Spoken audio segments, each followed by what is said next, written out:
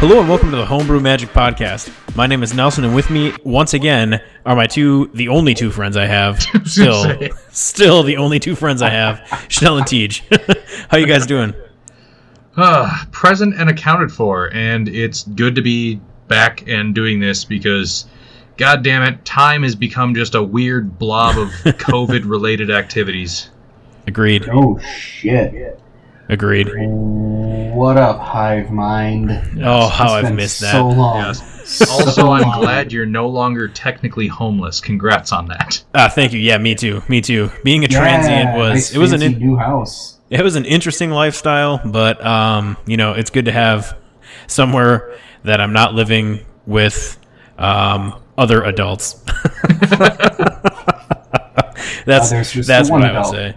Yeah, right, exactly. My wife, and then there's me and our daughter. We have about the same maturity level. So, anyway, we have not had a chance to sit and talk about Magic for a while. And actually, before we started recording, we played a game at EDH, and TJ, I think you're the one that kind of found this whole thing out. So I'm going to have you kind of talk about that in a little bit. Before we get into that stuff, I have an idea. Well, I had an idea, right?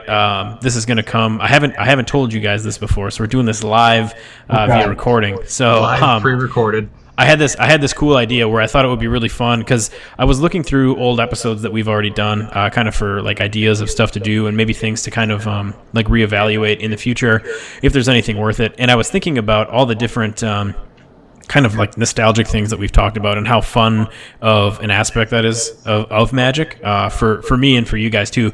So I actually found a guy. I thought about doing it myself, but I wanted to do it completely blind. So I found a guy who is going to build us a homebrew Magic cube that we're going to draft from.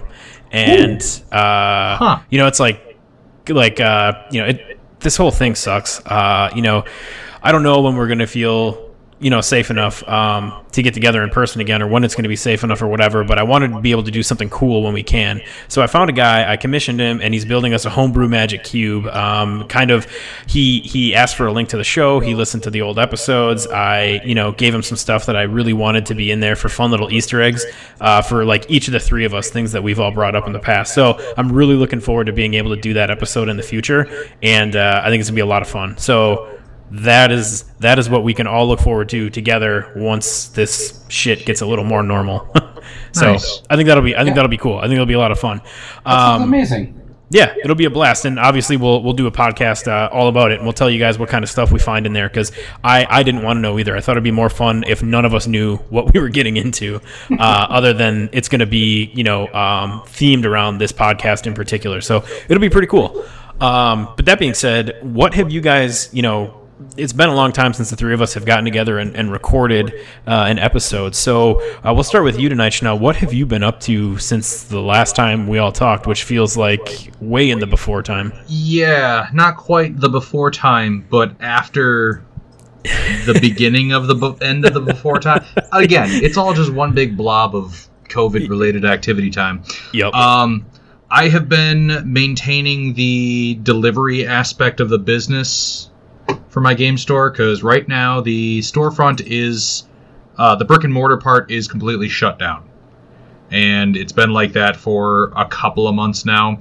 I've been running deliveries within a 30-minute drive radius of my house, which hits most of the county in which I live, so that's pretty good.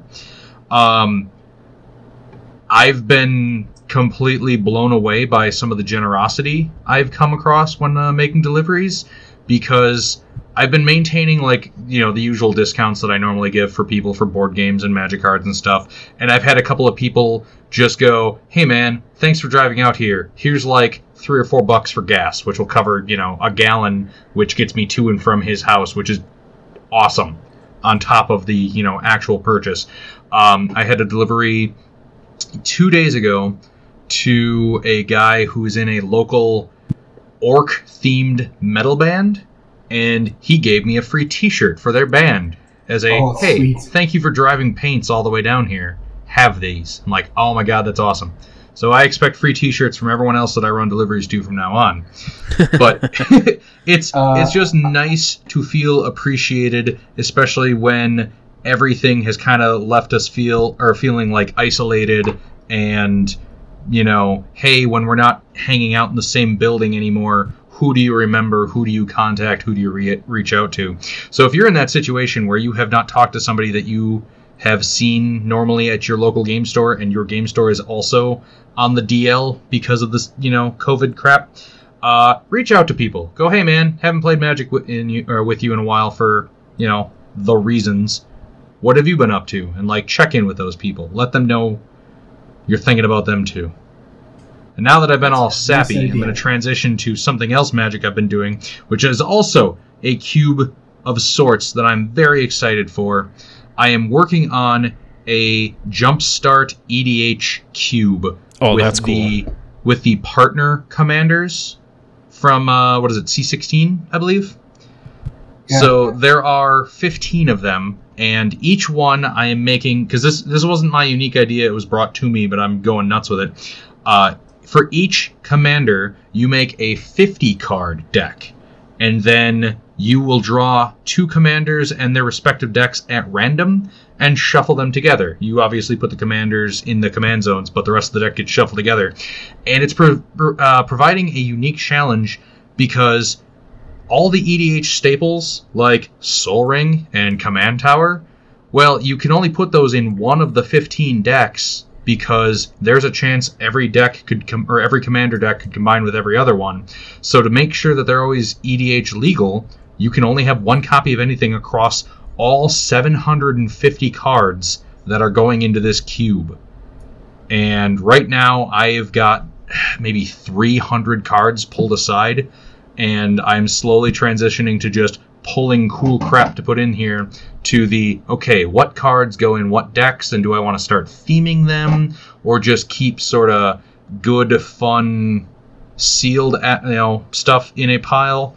So it will be a pain in the ass to tinker with, but once I get that all done, that will be a massive Archidekt upload, which probably tomorrow I'm going to upload another half dozen decks, because I love being able to just go through and see what stupid crap I built, or let Nelson fawn over my artifact deck and all the expensive crap that's in there. Yeah, isn't that nice? I like Archidekt. I like Archidekt a lot, yep. Good site. So Chanel. Yes. I do remember reading about this somewhere too. I think it was on Twitter. And if I remember correctly, this was an idea from Shivam Bhatt, if I remember. So I just want to throw out credit there where credit is due for the whole Jumpstart commander thing. Yeah. Again, it was somebody texted me and said, "Hey, I saw this. I'm going to do this," and I went, "I'm also going to do this." Yes, because I remember reading that, and then I remember just briefly entertaining my own little spin on it, and then I forgot about it, and I don't think it's actually going to go anywhere. But I thought, because I'm never going to collect all the partners, but I considered doing that.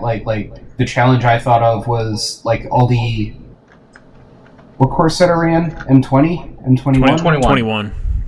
Well, taking all the, because I think all of those are monocolor commanders, right, from M21? And just building a 50-card deck with a monocolor, and then just grabbing 2 of them and mashing them together like that. And that way, that was a little thing I thought of. Okay. But anyway, the thing I want to throw out to you, if you haven't considered this already, because some of the talk I saw on there was we need to make sure that decks have like Terramorphic Expanse and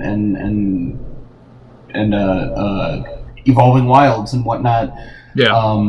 But you can't just jam those into random decks, because what happens if you get 2 halves that they both have a Terramorphic Expanse in them, and you could have a little house rule that says, well, if there's 2 Terramorphic Expanse, it's all consider 1 Evolving Wilds.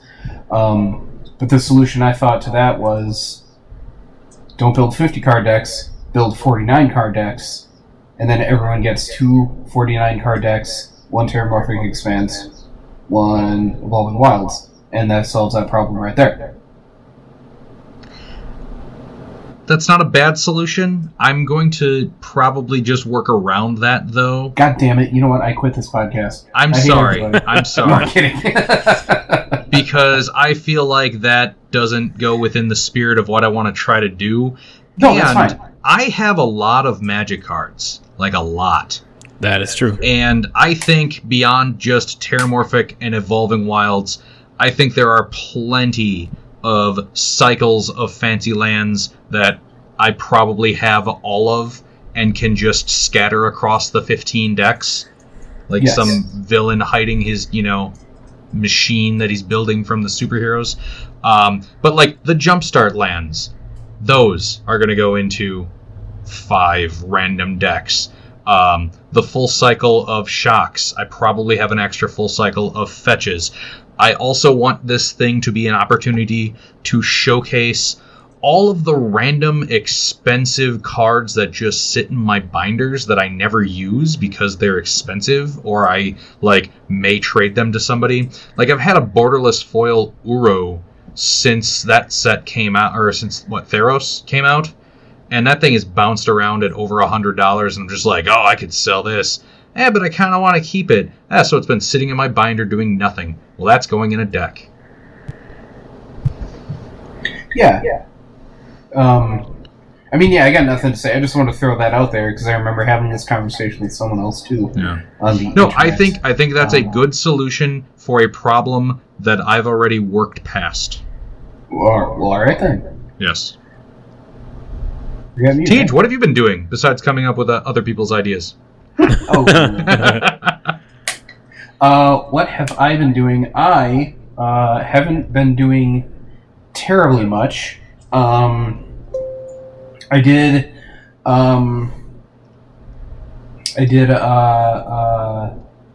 So I don't remember if I brought up the thing we're going to talk about a little later about this game we just played. So I'm going to save that for when that conversation starts. I can't remember if we talked about that either. That's a good question. So I will say that. Otherwise, I decided I've played my Vorash the Hunter Mutate deck a few times since Ikoria came out. That's my newest deck.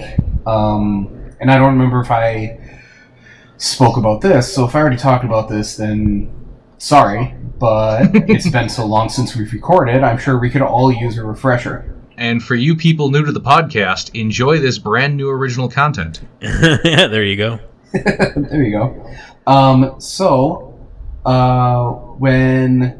Very long story short, I bought the Mutate Precon, the Sultai Mutate Precon, and I made the commander Vorash the Hunter, which is not a mutate creature, but it is a dragon, and we all know that I love my dragons.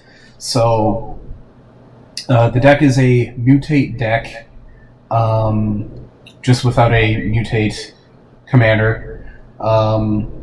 And what I did is I basically just upgraded the precon. I didn't change a single card in the mana base. And then I made all of my card selections based around the mana distribution that this provides me.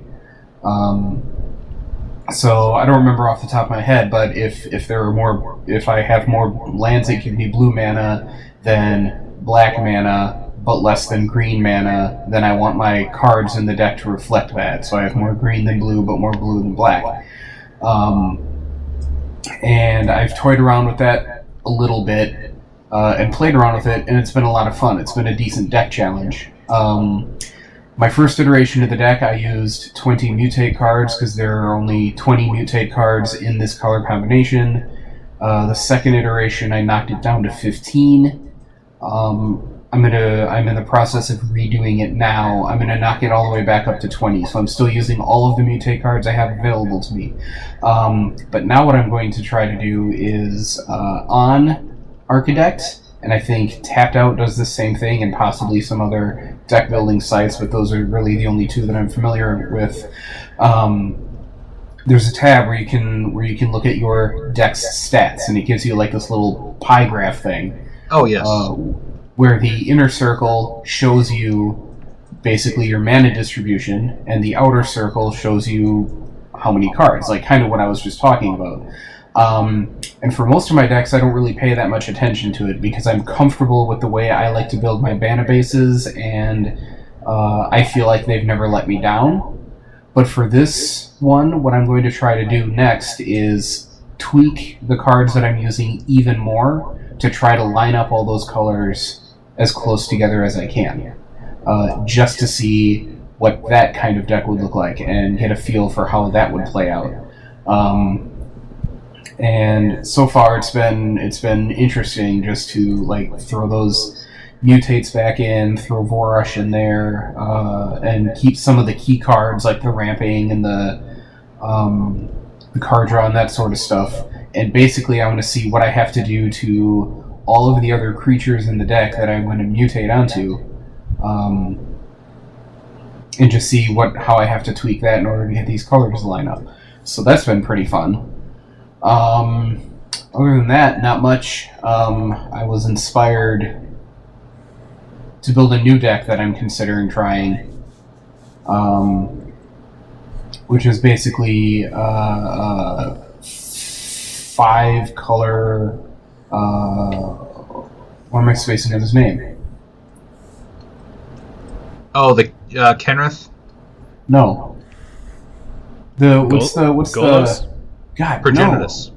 Well, yes, but no. What's God, I'm so stupid. Dragon? Karthus. Oh, Karthus, Tyrant of Jund. Jund. Yes. So, I saw this idea online, and it intrigued me, and I feel like I want to tweak it. So, a lot of people like to build decks that have hidden commanders, where the actual linchpin of the deck is shuffled in, and it's not the commander you reveal. And I saw this deck that because Karthus, when it enters the battlefield, you gain control of all dragons, and all dragons you control have haste. And this deck idea I saw utilizes things like it needs things like Arcane Adaptation or Conspiracy or Xenograph to give all creatures you control a creature type of your choice, but then you donate it with like Zedru, so somebody else gets the Conspiracy, okay. And all their things are dragons. And then surprise Karthus, I steal all your things and attack you with all your things. That's cool. And it seems like a very convoluted thing, but if I could somehow make a 5-color deck that surprise, because these other guys that I play EDH with on once every couple of weeks, they've it took them like a year, but suddenly they're catching on where, oh my god, he really does have all of his commanders are dragons. We need to start running Karthus so we don't get all his dragons. And that's what made me start looking around for a Karthus deck that I could possibly build. I've considered it before, but I think this 5-color one with the donating of stuff and then stealing them right back seems like an interesting idea. So, and I just found out about that like yesterday or the day before or whatever. So, but that's pretty much it. I've been looking forward to playing with you guys tonight, and that's what we did. So I'm like on a magic high right now because of this great game we just had. It was a really good game. Yeah. I agree. It was a lot of fun. Well, that's cool. Before I step on your toes, is there anything else you want to add? If you haven't heard from your friends in a while, you should just reach out to them and be like, man, I haven't talked to you in a little bit. How are you doing through all this? That seems like it's a nice thing to do. That is a good idea. Yeah, I've thought of that myself. Yeah. You have had nothing but original and fantastic ideas. I should reach out to my friends. Nelson, how have you been doing through this pandemic? Oh, man. It sucks. That's all I gotta say. It sucks. I can't wait till we can play real Magic in stores again and like sit down with like 8 people and draft. I do have one little more thing I just remembered. Oh yeah, because I played. I think the first full EDH in-person game I've played since this whole goddamn thing started, with people that I wasn't blood relatives with, was 2 weeks ago, or maybe a week ago. Again, time is a blob. But I had 3 people over to my house to play 40K, and then we all finished our games, and we divvied up some EDH decks between my stuff and what the other guy brought. So the 4 of us sat down and played. And turn 1, this guy drops, it was Forest, and then I think it's Skyshroud Ranger. It gets +1/+2, I believe, if an opponent has a non-basic land. And he drops that turn 1. Turn 2 Rancors it and starts swinging for 4 damage. And I'm like, God damn it, I'm playing my stupid Shrines deck, and this guy is just out of the gates kicking our ass. And then I went, shit, he's borrowing my Mutate deck. I'm the asshole who gave him this deck that is now kicking my ass. You gave him the power, man. Yeah. That being said, my King Ghidorah Mutate deck is a blast to play. It is basically put all eggs in one basket, but that basket is at least a 6/6 flying, trample, billion other abilities, god dragon thing. So it's a pretty good basket to have. That's true. Yeah. That's true. And yeah, I've played against that deck. It's a good deck. It's a good deck. It is a simple concept. Make the biggest, meanest, most efficient creature over and over and over again, because he can just keep mutating on top of other stuff. And the free cards you get are usually ramp to just help pay the commander tax, because he's just going to keep hitting. Yeah, both of you guys have very interesting Mutate decks. You took them in different directions, and they're very interesting. And playing against both of them at the same time, I can attest to that, and it's not very fun. Yes. I disagree. Well, cool. I have finally moved in to our house, so I'm not a transient anymore, so that's neat. I didn't get to do much. I haven't played. I mean, tonight when we played VDH, that was the first time I've sat down and played anything outside of Arena in months. So it was great. It was wonderful. I've been looking forward to it all week, and finally getting a chance to do it was awesome. Like I said, playing some Arena here and there, I've kind of gotten into a slump with that too. It just, I don't know. It's okay, but I'm not a big Standard guy, and it kind of gets old playing against the same stuff all the time. I could probably try Historic, but most of that stuff you have to craft wild cards in order, or use wild cards to craft them, unless you want to pay for the cards, with coins and stuff. And I'm just a curmudgeon who doesn't want to do that, so I don't do that either. So what I've been doing lately is I've just been, figuring out pieces that I need for some of the decks that I want to build. So I've briefly mentioned on this podcast before about this Mogus, I don't really want to call it a pillow fort deck. It's more like I don't know, maybe a pillow fort with spikes, because it's got no creatures in it, but I don't think people would like playing against it when it clicks, but I'm really excited to play test it. I have everything but one order is coming in. It's like Mog Infestation and some other off-the-wall enchantment that nobody probably plays anymore.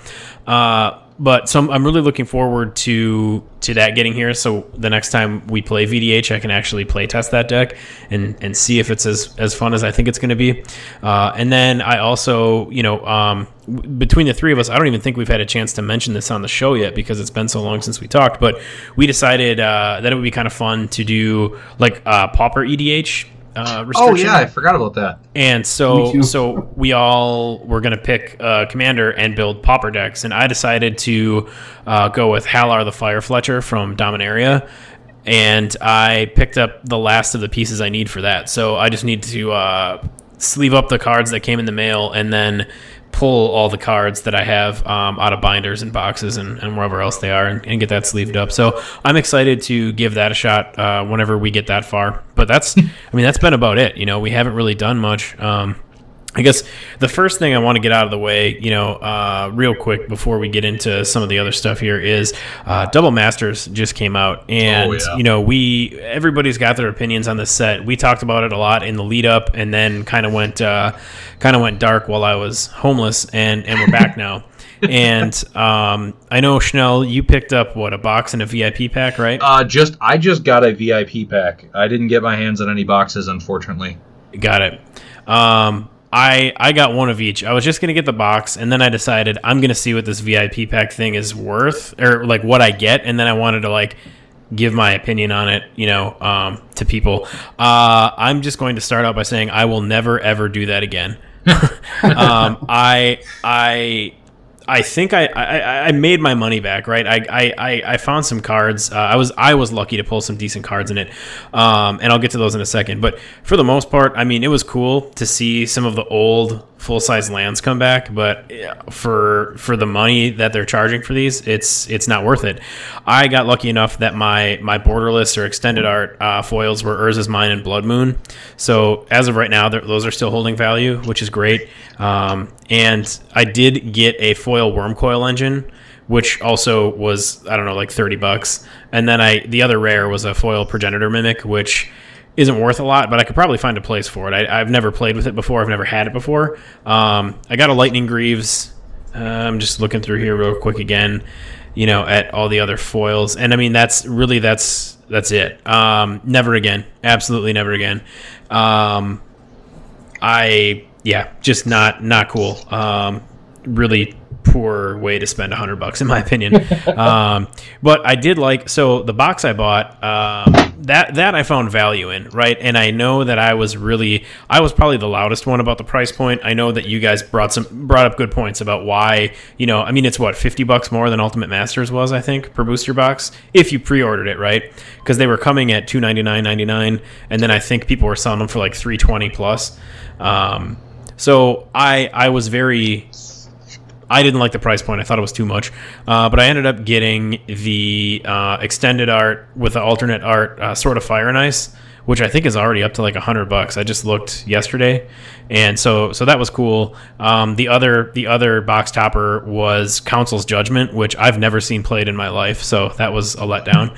But you can't win them all. But in the booster packs themselves, there were some really big hits. I got a Force of Will. I got another Sword of Feast and Famine and a Sword of Fire and Ice, and a few other things. So there was definitely, the value was there in the booster box. I think I've kind of softened on that initial $300 price point. I don't know that I would do that again. It would have to, if they were going to release a product like that, it would have to be probably a year, if not more, down the road for me to do that. He says, as Commander Legends news comes out tomorrow, and will probably be the same price point, and so he'll buy it again. But I really liked some of the reprints, but I thought for all the talk about the double rares and all this stuff. Again, a couple booster packs were huge hits. Other than that, it was pretty sporadic. I did get some of the filter lands that I needed. Like, I never had a Fetid Heath, so to finally get one was nice. Because every time I order cards online, I forget I want one, specifically for my Markov deck. And so it was nice to finally get one of those. But, I thought the booster box had a lot more. That was worth it to me, in my opinion. The VIP packs are absolute trash. And, in my opinion, they're trash. Don't spend the $100 on them. It's ridiculous. I won't do it again, ever. I'm not sorry I did, because I really wanted to give, an honest review on it.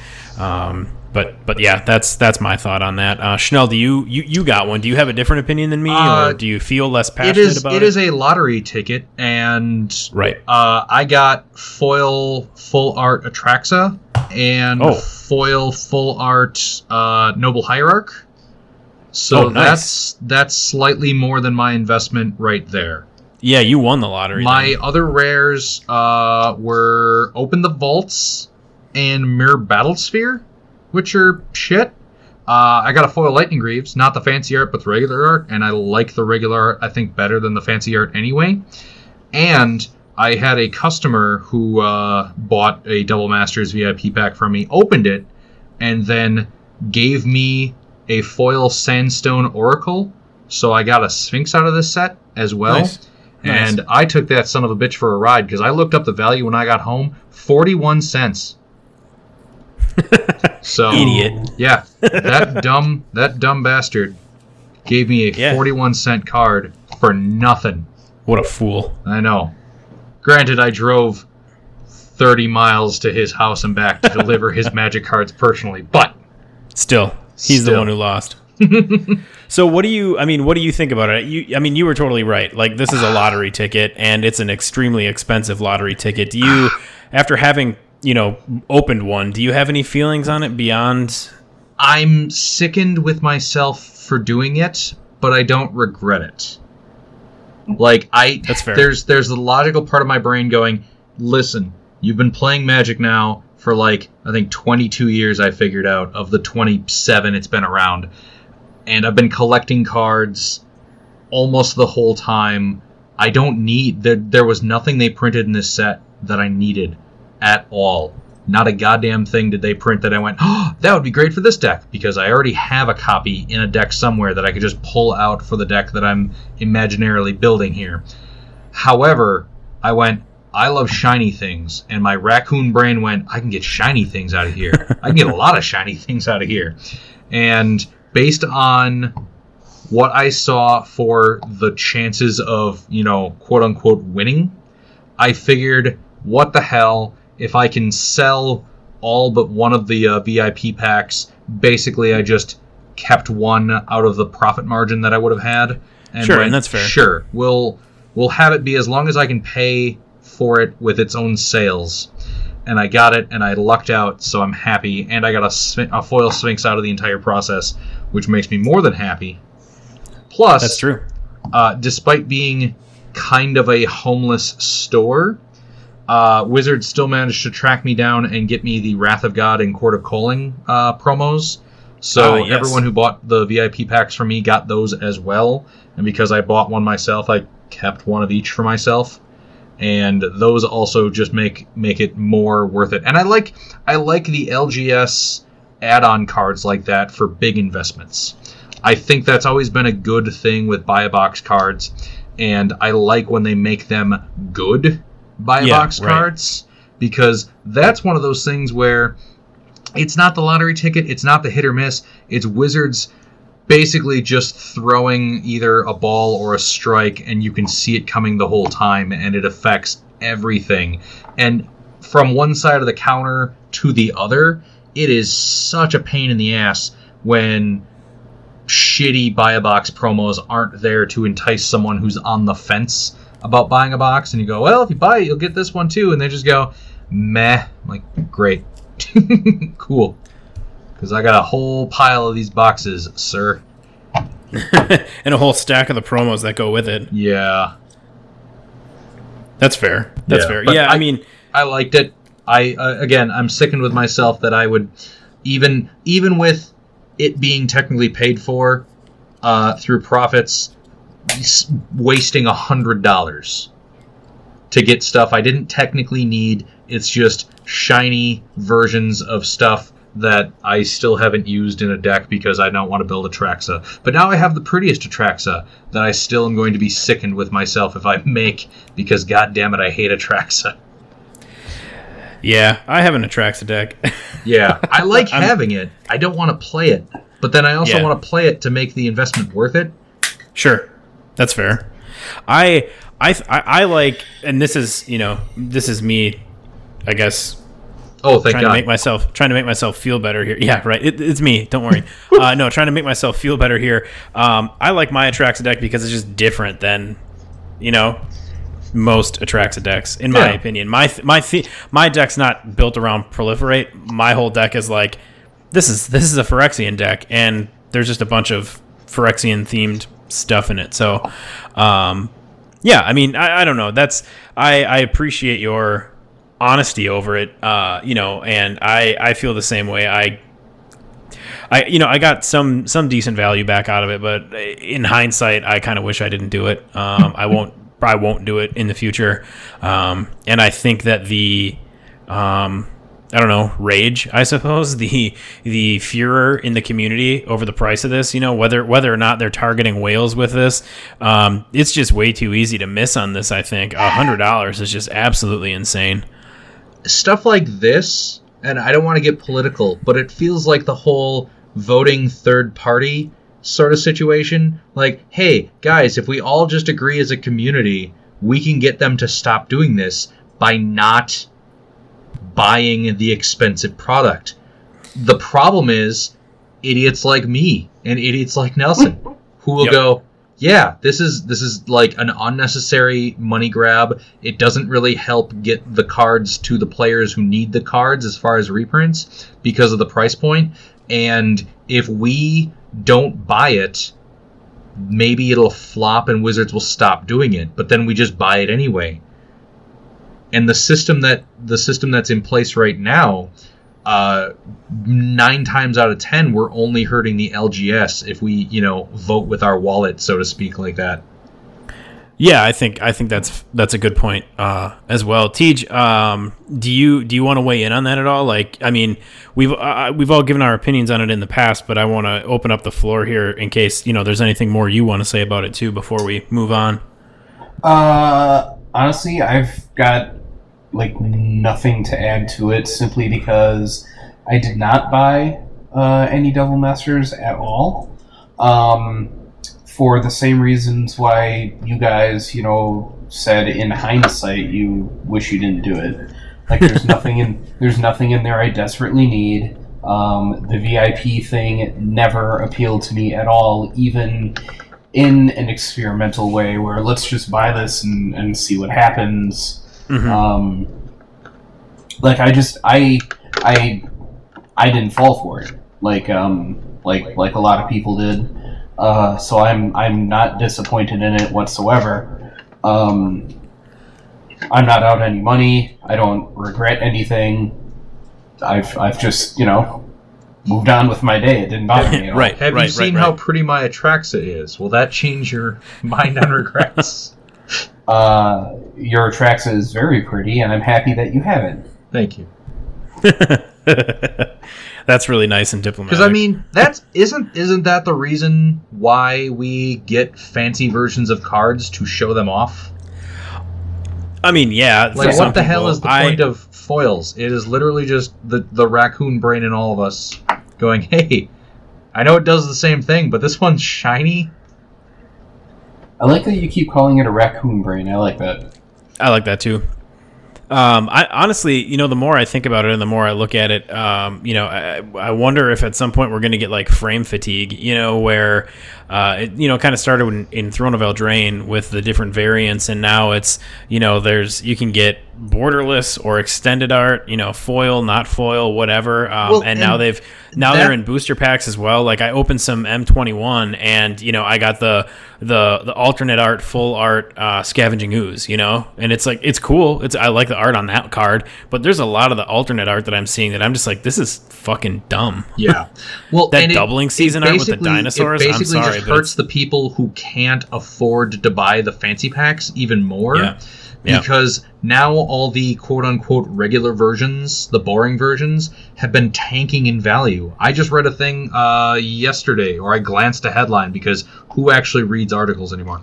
But they were talking about how M21, for example, the normal versions of things don't retain any of their value because there's fancier versions of everything. And there are players out there who can't afford to just, I'm going to buy all 4 copies of the fanciest version I can get for my deck, and those are the only ones I care about. Yeah, you're absolutely right. One thing that I do have to say that I was really happy to see, like some of these reprints in this newest core set were really cool. Like I'm glad they reprinted Azusa. Oh yeah. I'm glad that like Grim Tutor, right? Especially that, because that was printed in Starter 99 and that was it. So some of these cards that got reprinted, Ugin, it's awesome. And I mean, I bought an Ugin from you, I don't know, probably a year and a half ago now, for, I don't know, $70 or whatever it was at the time. Yeah, whatever market. And now the original, Fate Reforged Ugin is like $30 or $35, and I think that's awesome because at least in that way some of these cards are more accessible to other people, like Azusa specifically, right? I had an Azusa from it was Masters 25, I think she was reprinted in, and I think that was sitting at $40, and then they reprinted the core set. That thing's like $7 now, which is awesome because it makes these really great cards more affordable. But like you said, it drives up the price of these fancy cards as well. Like, and honestly, like I like the core set this year. I think there's some really cool stuff in there. But how many different versions of the same fucking Teferi card do we need? Yeah.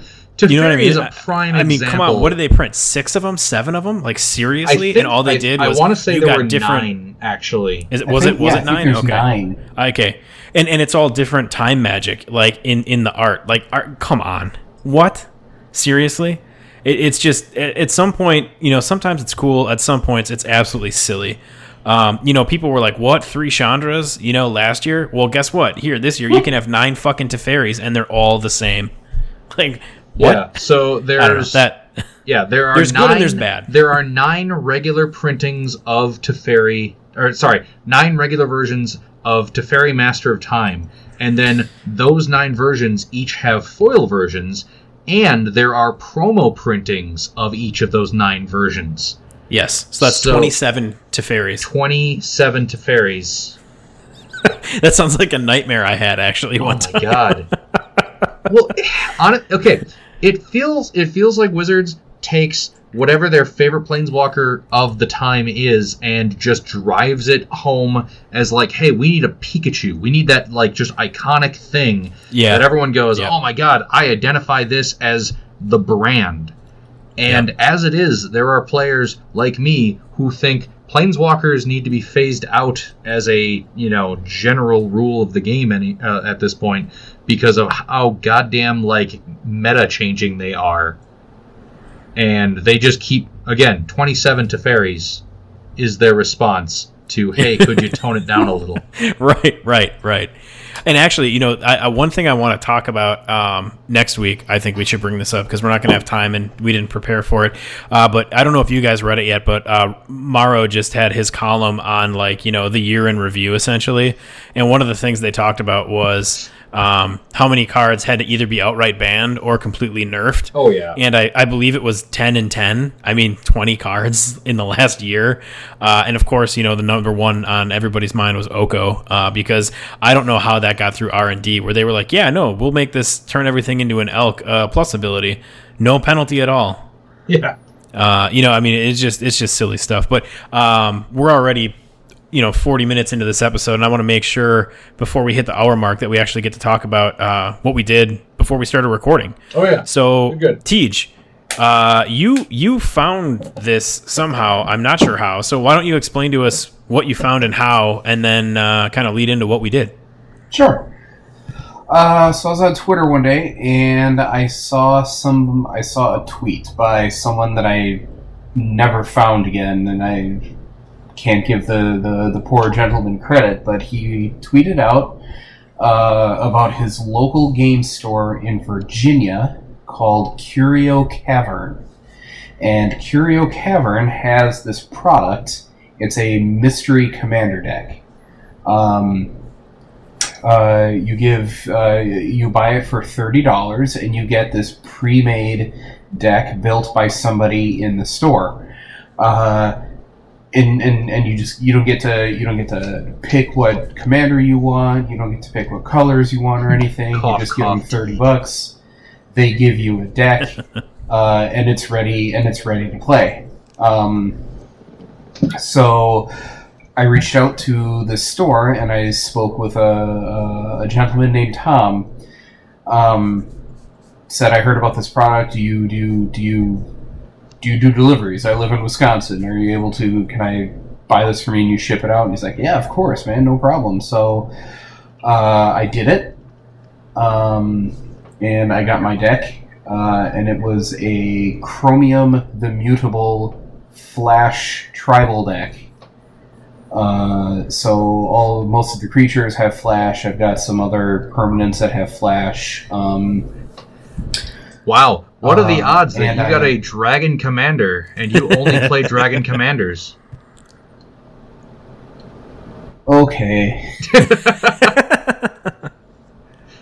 So I didn't want to point that out. Thanks, Schnell. Because you're supposed to just ask, or you're supposed to get what you get. But yeah, it's a grab bag. It is grab bag. I may have mentioned to him that I have a thing where all my commanders are dragons, and I didn't know if he had like a database of the decks that he had. So I said, if you have a dragon one already made, can I just have it? And he said no, he doesn't keep a database, but he is also a big fan of dragons, and he doesn't take requests. So please don't pester this poor guy for requests. Just don't do it. But he did like that all my commanders are dragons, so he said he would make an exception, and he built this one. So, but again, please don't. I'm nobody. I'm not special. I also think you paid more. I think you paid more because I'm pretty sure it was $25 when I ordered it. I don't know. Maybe I did. Yeah, I'm pretty sure he charged you a little extra for the custom job. That could be. But yeah, anyway, so I got it. I plugged it into the Archidect. The deck list is up there, and it came out like right at $30. So they actually do go through and make sure that if you're going to give them $30, you will get $30 worth of cards. And then I told my two friends about it, Mr. Chanel and Mr. Nelson, and they liked the idea, so they also reached out to Tom, and they both bought decks. What did you guys get? I'm just going to on the whole special request thing.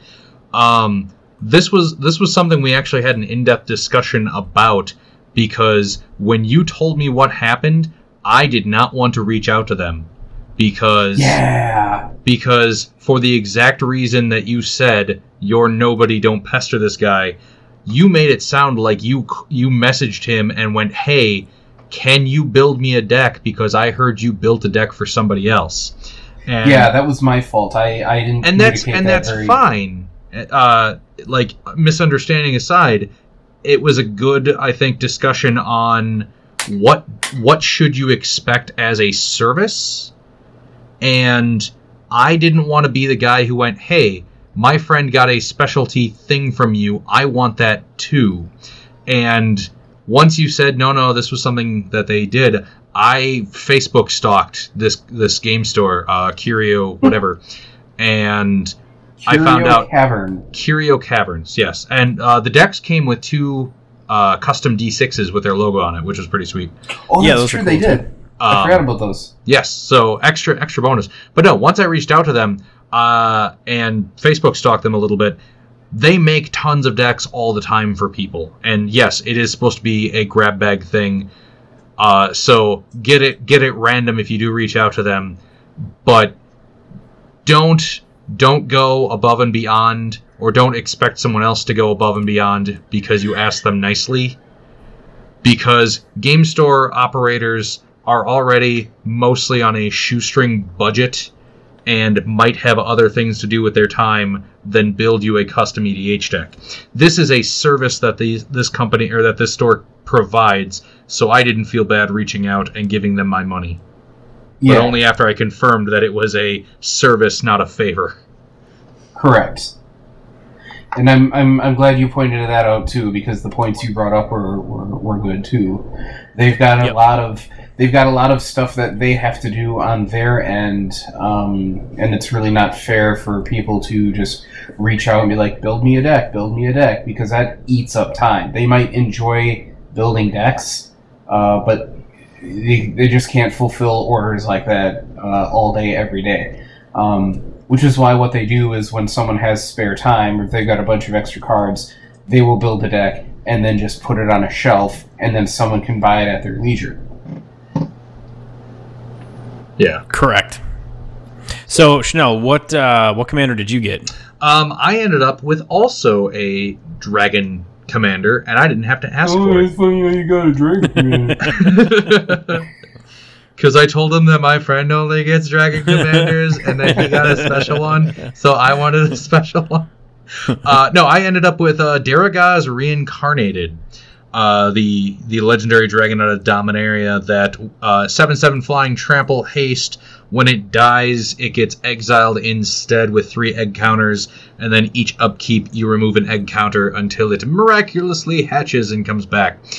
So it's a big 7/7 with some sweet abilities for 7, and the entire rest of the deck does basically one of 2 things.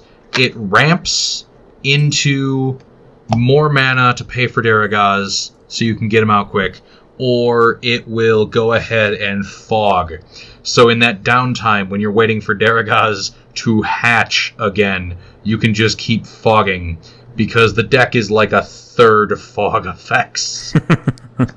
It's and it did fog a lot.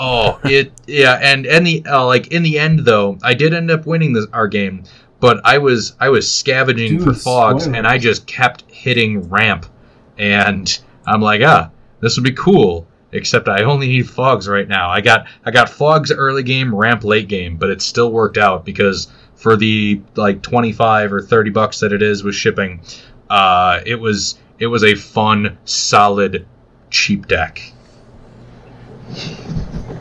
Yeah. And I got Oyobi, who split the heavens. It's a 3/6 legendary spirit from, oh god, what's the shuriken? Is that Betrayers of Kamigawa? Okay, yeah, from Betrayers of Kamigawa. And whenever you play a spirit or arcane spell, put a 3/3 white spirit creature token with flying into play. So you can guess that this entire deck, out of the 35 creatures that are in it, I want to say like 34, at least 30 probably. I really like your deck based on what I saw, and I think it speaks to the variety and theme that they actually put together with these like precons. Oh, for sure. Because I expected, because Tej got a 3-color, I got a 3-color, I expected all of them to be, multicolor, and then I saw yours as just mono white spirit tokens? What the heck? And and it was, so it took me a while to actually get my commander out because Oyobi is a 7 CMC, and I was sitting on 6 mana for a really long time. But I did have... You had a large board state, though, the whole time, too. Oh, yeah, because I started the game with Spirit Bonds in my hand, which is an enchantment for 1 and a white, and whenever a non-token creature enters the battlefield under your control, you may pay planes. If you do, put a 1/1 white spirit creature token with flying onto the battlefield. So I had that, which was really good. And then I also had Promise of Bunrai really early, which is a 3 CMC enchantment, and it says when a creature you control dies, sacrifice Promise of Bunrai. If you do, create 4 1/1 colorless spirit creature tokens. So it was really easy for me to go wide. The only problem that I had was I was able to use, I'm trying to think what the card was here. Essentially, there was a card where I could sacrifice a creature, and then target creature could not attack this turn. So I was able to use it on Daragaz once, and then I wanted to use it on Chromium, but Tej was able to give him hexproof or use his ability to turn him into... Or wait, that's what it was. His ability gives him hexproof, right, when you activate it? Yep. So in response, Tej could just do that, and then you had an enchantment that was buffing him for every card in your hand, and then you were able to give him unblockable. And unfortunately, I had a Mass Calcify in my hand, but Chromium's Esper, and then you found some other white cards. And so I wasn't really able to do anything about Tej because Chromium was just constantly unblockable, and then hexproof every time I tried to do something. Exactly, not unfoggable. And I did not have fog effects. Well, I did. You did. I was just gonna say you liar. Well, then he died. Yeah. One of you killed him. I don't remember who. But yeah, so I had a creature where I could remove counters from him to prevent combat damage, but he died. I really like this deck. I'm looking forward to actually getting to play it again. I've been having a lot of fun with budget commander stuff. That's kind of why I suggested we do the Pauper thing. That Halar deck is like $34 all added together. This deck, as I'm looking on Architect right now, is worth $34.71 as of, what is this, 11:52 p.m. on August 21st of 2020. So you definitely get your value, like you said, they make sure you get what you pay for, and it's really cool. And there's some cards I didn't expect in here at all. Like one of the lands in here is Karoo from what is it, like the original Commander set? Karoo enters the battlefield tapped. When it enters the battlefield, sacrifice it unless you return an untapped planes you control to its owner's hand. But then Karoo taps for a colorless or a generic and a white mana. So you bounce a card. It has to be untapped. You bounce a planes, and then this taps for essentially 2 land every turn, which is awesome. I didn't get it this playthrough, but Secluded Steppe from Modern Horizons is in here. Hall of Triumph, which buffs, it's built really well. Like Hall of Triumph for monocolor decks is great. I run that in my budget Talryn deck. Honor of the Pure is in here, which buffs white creatures. So there's some cool stuff in here. I'll post the links if you guys get everything in your Archidect accounts. I can post links to all 3 decks when I put up the show notes when I publish the episode this weekend, and then we'll link to Curio Cavern's website as well, or their Facebook page at least, because this is really super cool. I'd love to do this again. I think it was a lot of fun, and like I said, I'm looking forward to playing the deck again. So, you guys have kind of given the overview of your decks and what they're trying to do, but do you feel like your decks did what, how they were built, as far as did they do what they were supposed to do, effectively? I think mine did. The Flash Tribal in a blue deck means that I could have anything coming. I only saw blue creatures. I had the 1 white thing. The spacing on the name, the big 6 Dustwalker, dust element, or dust something. I know what you're talking about. But it was a 6/6 with flying and fear. But when it entered the battlefield, I had to return 3 creatures I controlled in my hand. In returning 3 creatures with flash to my hand just means I can do them all again. I had Mizia Meddler, which changes the target of something to him. Hate that thing. I had something that whenever it would get dealt combat damage, I would draw that many cards. I didn't get to take advantage of that at all. A flash creature from New Theros that makes other things with flash cost 1 less. And that did work all game. And the enchantment that Nelson was talking about is Righteous Authority. That's the one. It gives enchant creature +1/+1 for every card you have in your hand. And at the beginning of your draw step, you draw an additional card. So as soon as I dropped that on Chromium, I was drawing 2 cards a turn. Being able to discard a card to make Chromium hexproof meant it was very difficult to get rid of Chromium. The game ended up boiling down to I discarded 1 too many cards and had Chanel at 20 commander damage instead of 21. Hey, in my defense, I was keeping track of that, which is why I knew full well you'd stop my ability, but I'd eat your hand to do it. Yep. It was very well played. But as far as card choices, I know there's a bunch of stuff from New Theros in there. I know there's a few Ikoria cards in there. I actually think the thing that was giving everything 1 less to cast from Flash might have actually been an Ikoria card. Yeah, it was. Nightscape something or something. It was a blue-black. Yes. Yeah. Dirgebad is in the deck. I didn't see it, but... that's cool. Mutate. There's a Mutate card in there. Yeah, that was one of the things that I kind of liked looking at my deck as well. The newest card I have is from the Ikoria Commander set, along with a few other miscellaneous Ikoria things. But then I got a card from Alliances in here, so it wasn't just neat. A bunch of new random stuff that they had lying around. I've got a Birds of Paradise. The Obscuring Haze is if you control your commander, it's the free fog effect. So they stuck to the theme of the deck quite well with their choices. It wasn't just it doesn't feel like cards they were just trying to get rid of. Yeah, one card that was in my deck like that that I really wanted to be able to use that I never even saw in the game is Blinking Spirit, and it's from Ice Age. It's a 2/2 spirit for 3 and a white, it doesn't fly, which is kind of weird because in its art it's flying. But anyway, but for you pay 0 to return it to its owner's hand. So that was something I wanted to be able to do to just really like abuse my commander ability or even spirit bonds. But unfortunately I never got to do it. But I really like some of the stuff that they found in here. I try to block out Ice Age as much as I can for the most part. There's not a ton that I really like from that set. I played the shit out of it when it released because that was when I had first gotten into Magic, was 4th edition and Ice Age. So I played a lot of the set.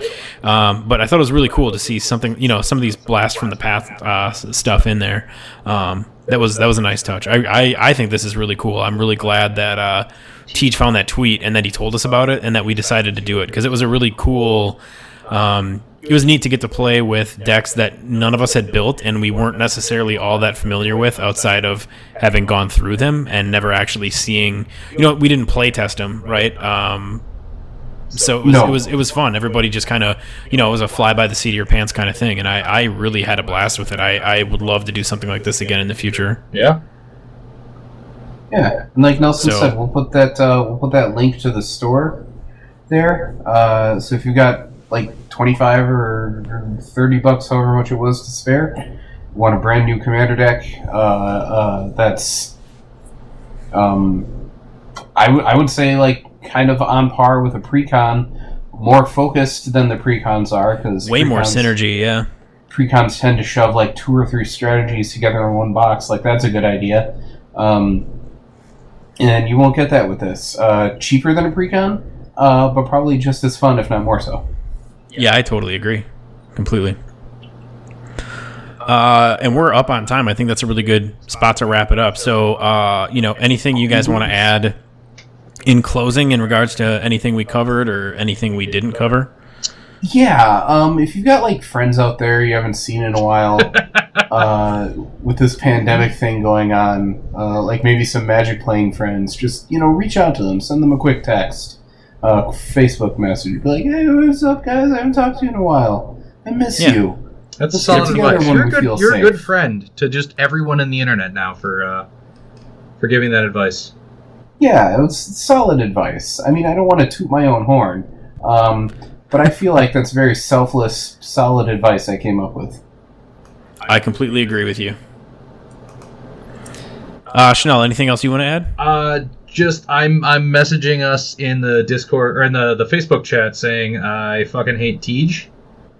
Okay, that's fair. Oh, there it is. Oh, there it is. Just popped up. So, mail me all of your extra Sphinx cards, and you will help me mentally survive the pandemic. That is very true. Very, very true. We'll put his address in the show notes. Yes. And his phone number and his social security number. My birth date and a list of my fears. I love that Family Guy joke. If you had to tell me the first 3 numbers on the back of your credit card, what would they be? Yeah, well, thank you guys for sitting down and playing Magic with me tonight and finally sating my appetite for it. I'm looking forward to, like I said, hopefully in the next day or two, the rest of that Mogus deck comes, so that over the next week we can find some time to play and play test that out. But so thanks to you guys, and then thank you to everybody who listens to us every week. Thank you to the people who checked in, sent us messages on Facebook. Hey, the show's not over, right? So we put a couple updates on the page. We appreciate your patience. Thanks for preemptively taking Tej's advice and reaching out to Magic players you might not have heard from in a while. Yeah, thanks for doing that. It's very nice of you. And thanks for always coming back. We absolutely love doing this show and talking about Magic amongst ourselves and with you guys. So thank you so much. Make sure that you guys tell a friend, rate, review, and subscribe. Find us on iTunes, Google Play, Stitcher, Podbean, iHeartRadio, Spotify, all the cool places that the cool kids consume their podcasts. 2 cans and a piece of string. Yeah, that's fine. Hey, if you can run one from my house to wherever you live, let's do it. I'll talk to you. See how you're doing. Is everything okay with this whole pandemic thing? Just want to make sure you're okay. Yeah, cans are good. But anyway, we'll be back in a week, and until then, don't drink and scry.